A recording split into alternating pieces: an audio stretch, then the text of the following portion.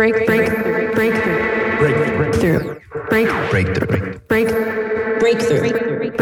You are now listening to Breakthrough News.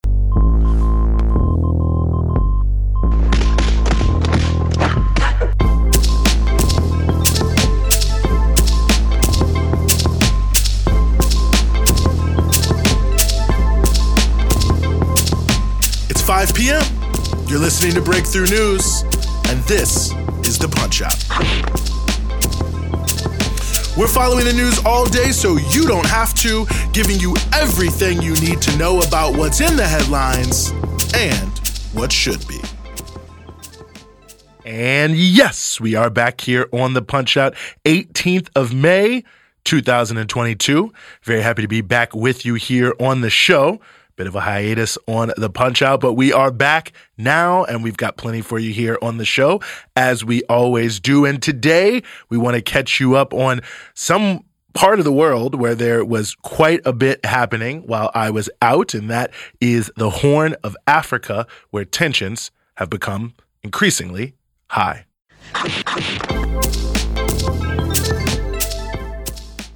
The Horn of Africa has been one of the global hotspots over the last couple years following the 2020 regime change attempts by the former ruling party of Ethiopia, the Tigrayan People's Liberation Front, or TPLF, who sought to displace the current government led by Abiy Ahmed and his Prosperity Party by launching a ruinous war that has left many thousands dead and seen a number of atrocities committed.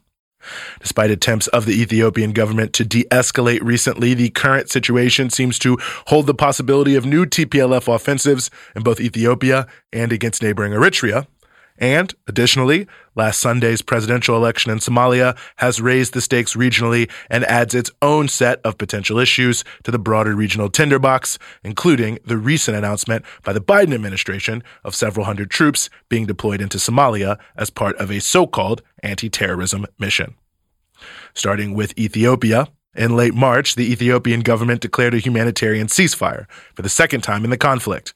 The move was widely welcomed around the world and came a few months after the Ethiopian government had released several high-ranking prisoners, including one of the top leaders of the TPLF, who had been captured in battle. Unlike the first ceasefire, the TPLF claimed to embrace the March ceasefire but continued to occupy a number of areas, particularly in the Afar region of northern Ethiopia, which they had invaded almost immediately after the first ceasefire in the summer of 2021, massively escalating the conflict. After several weeks, the TPLF did leave a number of these towns, and as residents and journalists have documented, left behind serious destruction of critical infrastructure. Currently, the TPLF seems to be gearing up for another offensive, judging by their own statements and various suppositions by other regional actors. The Ethiopian Human Rights Commission, for instance, recently noted that they were, quote, concerned about rising tensions and reported sporadic fighting between forces of the Tigray region and the federal government, end quote. A statement that came after the semi-cryptic statement by TPLF head Debretsion Gebremichael that, quote, the final phase of the struggle is commencing. The head of the Amhara security forces in the area of northern Ethiopia, Amhara State that is, also recently announced that they are expecting a renewed offensive in the Walqite area and what many people believe is an attempt to cut a corridor to the Sudanese border to facilitate resupply. Notably, the TPLF has also increased its rhetoric against Eritrea heavily, and the Eritrean government has also begun to warn of the possibility of the TPLF, who, by the way, when they led Ethiopia for 30 years, were sworn enemies of Eritrea, that the TPLF may launch a new front along the border between the Tigray region and Eritrea. And this is something the TPLF has actually threatened several times, and they've fired rockets and done other sorts of assaults on the Eritrean and around the Eritrean border. Both sides, TPLF and Eritrea, have accused each other in recent days of incursions and shelling. And along those lines, the TPLF has also recently made quite a show of what appear to be brand new artillery pieces on their social media. Further, the accusations from the TPLF and their supporters of a quote-unquote genocide in Tigray have come back with a vengeance recently, with major new articles alleging that there's a genocide in Tigray in both The Nation and BBC. Now, there are, of course, many elements to this issue, and I encourage you to go back and look at all of the reporting we've done from Ethiopia over the past year or so to address it. But most importantly, for our current purposes, the United Nations Human Rights Commission, in a joint investigation with the Ethiopian Human Rights Commission, while confirming some of the individual incidents alleged by the TPLF, has declared unequivocally that there is nothing that meets the level of genocide. Further, as we've pointed out many times here, the Ethiopian government itself has accepted some but not all of these findings and has actually put some soldiers on trial for war crimes. As we pointed out before, though, the TPLF has refused to take responsibility for any atrocities, no matter how well documented, that are committed by its own forces, and has sought to evade accountability in any way possible for the millions of displaced people its offenses have created, tens of thousands of whom continue to live in squalid conditions in internally displaced persons camps, receiving very little aid. Recently, some more of the TPLF actions in this regard have come to light as extensive reporting by academic Anne Fitzgerald and now Reuters has detailed widespread forced conscription in Tigray, confirming accounts that have been circulating in Ethiopia for well over a year now. This is all very notable because there is significant focus from international powers, particularly the United States, on claims of an aid blockade on Tigray. This is a massively decontextualized claim. Since the first ceasefire in July of 2021, aid has gone into Tigray state. However, because the TPLF has launched invasions and kept war zones active, including in the Afar region where the main route for aid travels, the amount of aid itself has been limited. And even more so because the TPLF has almost certainly been stealing aid meant for the population for its own military purposes. As we have also reported on extensively here at BT, there are major discrepancies as it concerns the use of aid trucks, the sale of fuel in Tigray, the looting of aid warehouses, and more that all speak to that. USAID, in fact, has said specifically that the TPLF had raided some of their warehouses. Regardless of the veracity of various TPLF claims, the very uptick in the information war in and of itself suggests the preparations for further offensive action as part of the, quote, final stage of the struggle, in their words. And it comports directly with the TPLF playing the role of aggressor during the entire conflict, stalling and avoiding every offered chance for peace and muddying the waters on almost every single issue as it concerns death and destruction. The TPLF also warmly welcomed the election of a new president in Somalia this last Sunday.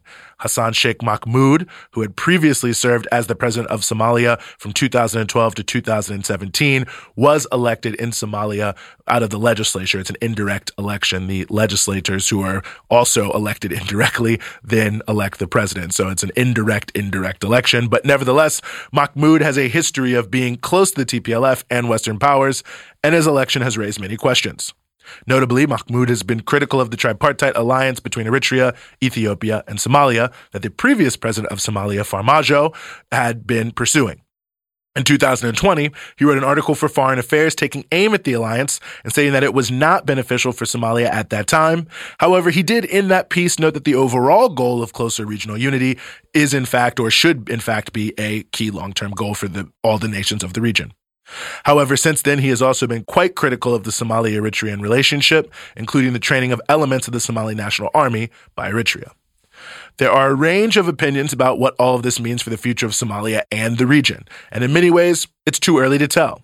But it is clear that the friends of the TPLF and the enemies of Eritrea and Abiy Ahmed's government in Addis Ababa are all cheering for the new president in Somalia and seem to think that his election creates a new opening to pursue regime change in other nations in the Horn of Africa. And on a similar note, on Monday, the day after the election, the United States announced it was returning several hundred troops to Somalia as part of a broader UN-backed effort against al-Shabaab, an insurgency in the country that was essentially created by the U.S.-Ethiopian invasion of 2007 that destabilized the country of Somalia massively. While the U.S., of course, claims it is doing this simply to help Somalia, the fact is, since the early 1990s, U.S. military interventions have only deepened the conflict and divisions in the country. The U.S. has been tacitly backing attempts at regime change in Ethiopia in a range of ways, including using sanctions, and more of those are actually in the pipeline in Congress right now, to attempt to force Ethiopia to negotiate on the TPLF's terms. Increasing its troop presence in Somalia, the United States that is, means increasing something known as quote-unquote interoperability. That's integration between U.S. forces and elements of the Somali National Army. In the American quote-unquote national defense strategy, that's where the U.S. lays out the sort of broader plans they have for trying to control the world with their massive military machine, interoperability is presented as a key tool of the U.S. military to leverage U.S. interest in various regions of the world. So it seems likely that this is exactly what's happening here. The U.S. is seeking to use the alleged anti-terrorist mission to gain more leverage in the region more broadly.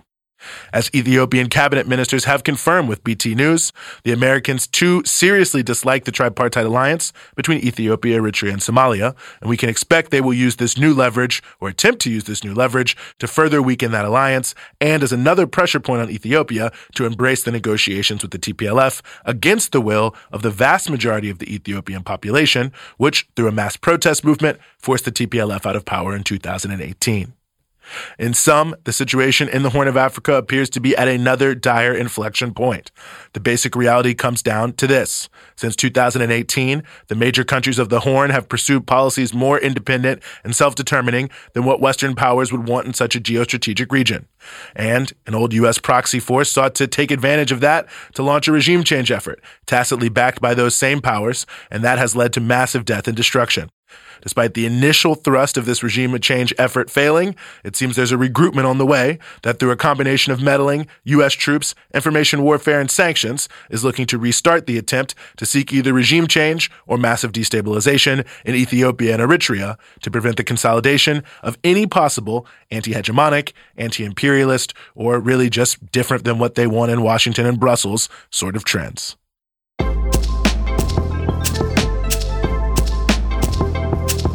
That's the Punch Out for today.